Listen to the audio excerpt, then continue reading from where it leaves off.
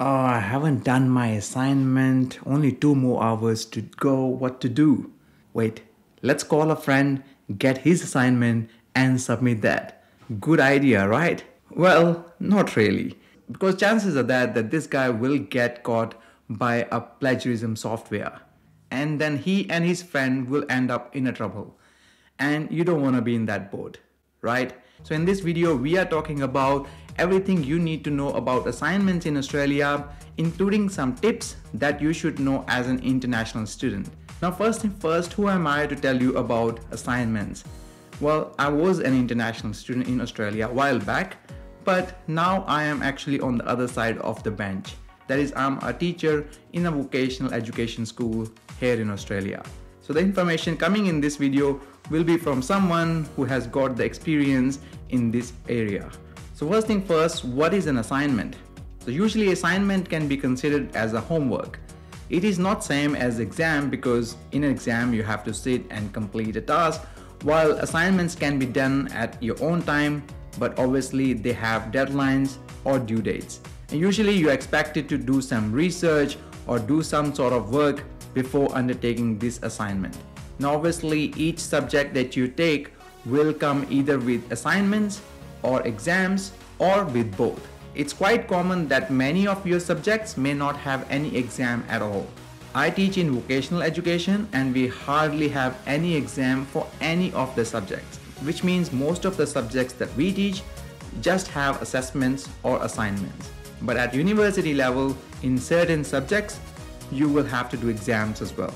Out of 12 subjects that I studied in my master's, I had to take only 3 or 4 exams during my whole studies. And the good thing about those exams were half of them were open book. Now let's discuss some of the types of assignments that you might be required to do in your subjects. So there could be different type of assignments you could be doing in your subjects. Some of the popular ones are like writing essay or a report.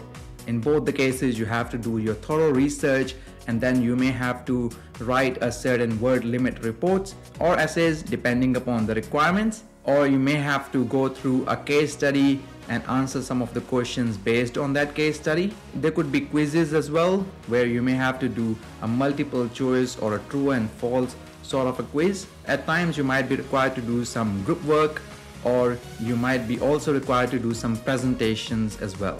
In certain units where you have some practical components, you may have to provide some demonstrations of the task as well.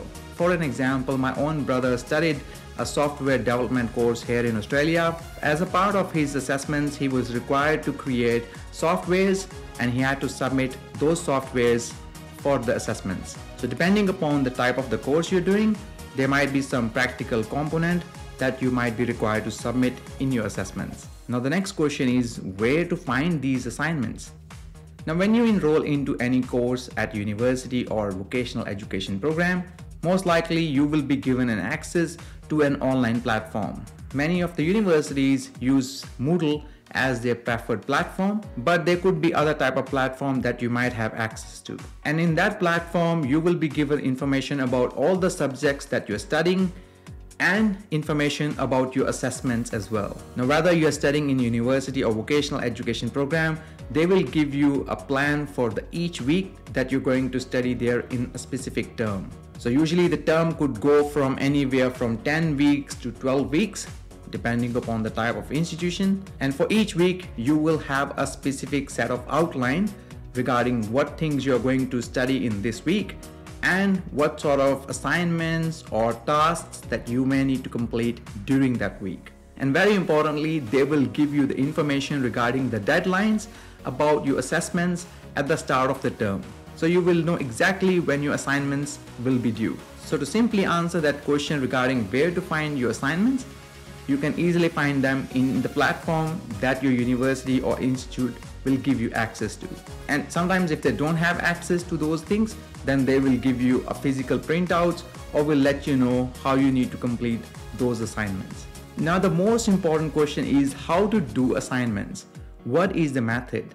So one of the first and the most important tip that I can give you from my own experience is that you must attend all the lectures and tutorials for your studies. from my personal experience, I've noticed that the students who usually fail their assignments are the ones who never attend their classes. So attend your classes regularly, because in those classes, your lecturers, your tutors, your trainers will give you instructions on how to complete your assignments. So do not skip those classes.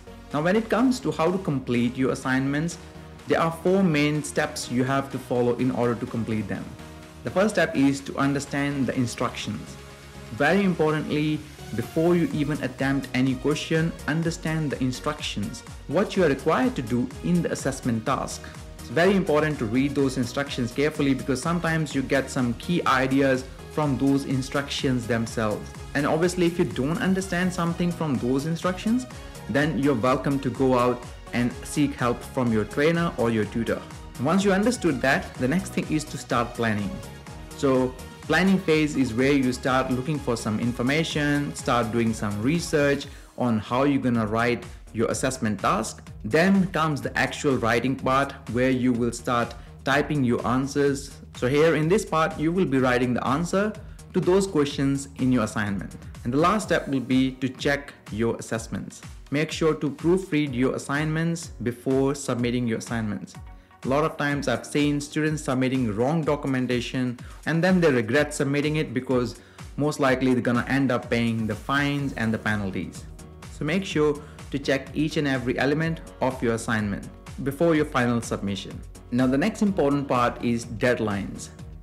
So each and every task that you will be completing will have a specific deadline, and what usually happens is if you don't submit after a certain time frame, you will be getting a penalty.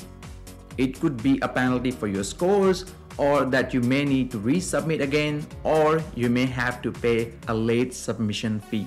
Depending upon the institute you are studying in, they may have a different policy in regards to late submissions. So it's very important that you pay attention to that as well. In one of the places that I teach, they have a late submission fee of $110 for every late submission. So please pay attention to those deadlines. And usually you will get a notification weeks in advance about the deadlines of your assessments. Next very important part is plagiarism. Some of you might have heard this word already. Plagiarism basically means copying others' work. Most of the universities or institutes these days in Australia used a software called Turnitin. And this plagiarism software can easily pick up the sources where the students are getting their information from, and can provide a very detailed report to the tutors who are going to check your assignments. So high plagiarism could mean that you could be failing the unit, which means that you could be paying the whole fee for a subject again to study that subject, which is not very ideal. So how can you avoid plagiarism?